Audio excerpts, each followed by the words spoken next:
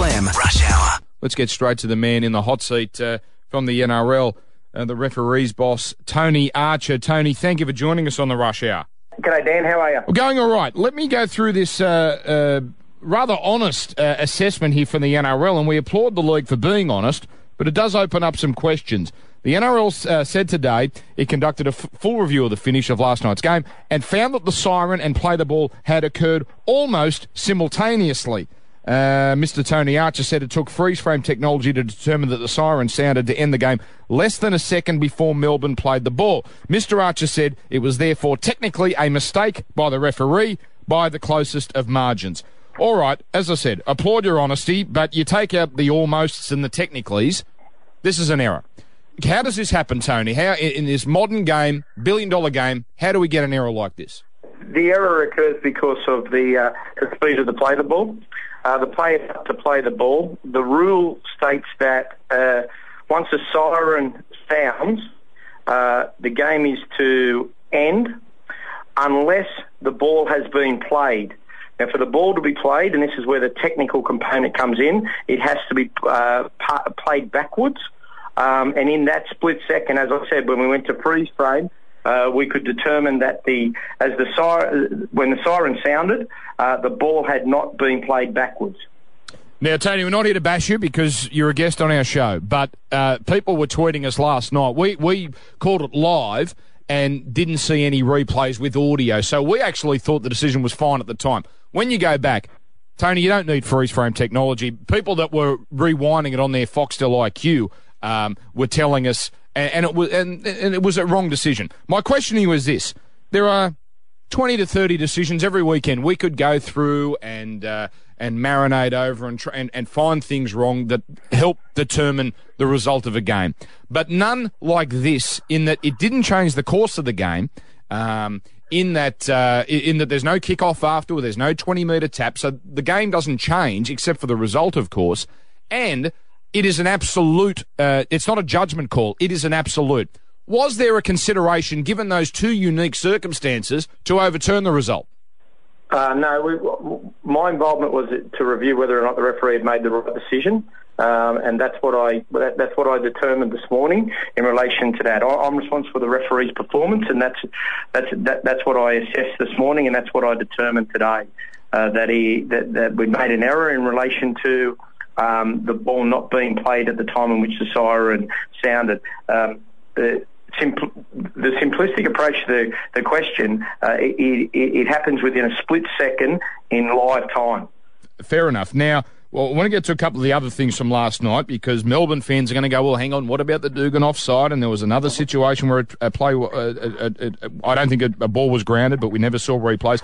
But moving forward, what's important here, Tony, this could happen again.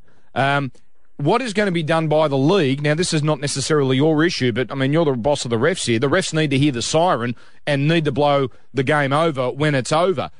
What measures are going to be taken here to make sure this doesn't happen again? Well, we've done a review today, and we've obviously looked at alternatives initially in the short term, which will relate to the video referee counting down the time, so at least gives the referee a verbal indicator of the time, so he knows that the time is coming and he'll count down at this stage. We're still looking at other ways to improve the system, but that's the initial approach that we're taking going into this weekend. Doesn't it seem, Tony, a little bit amateur? As I said, we're a billion-dollar game that we don't have some sort of automated system. You've got to have now refs whispering the time upstairs into the ref on the field. Surely as a game, we can do a little bit better. Yeah, look, we're always looking to improve the referees and the game itself.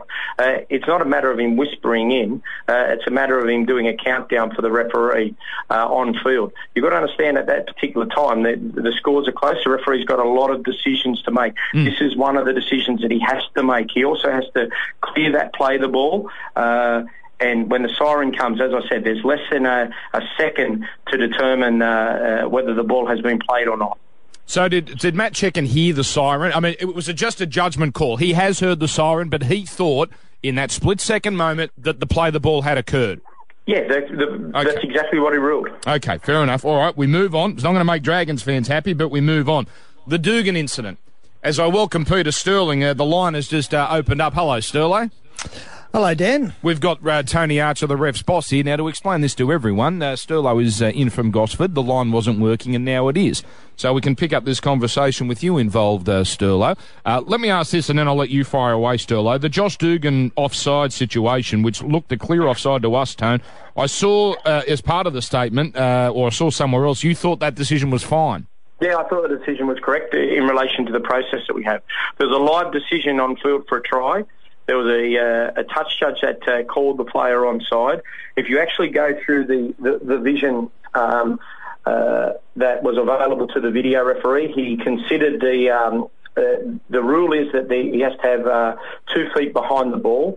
When you marry up the photo of the cat and Dugan's feet, Dugan's foot is above the 40-metre red line, as is the ball, and the video referee indicated that he had insufficient evidence to overturn that decision, and I'm comfortable with the process and the decision.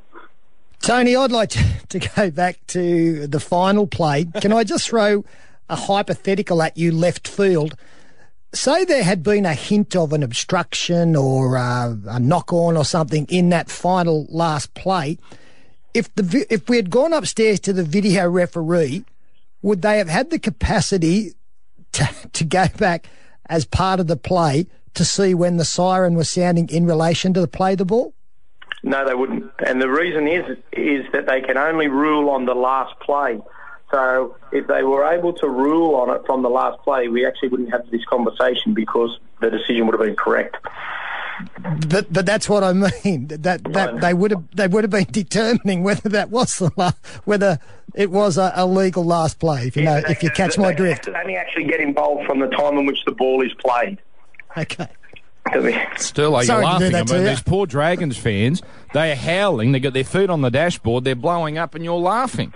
All right, can I just say something on this? When Steve Price sits down to do the review of the game, he's not reviewing the last 5 seconds. He's reviewing some of the ordinary defence that allowed that 14-point gap that they led by to dissipate, the poor kick leading into the final try. That's what will concern Steve Price. Obviously, he's upset that, the way that the game finished.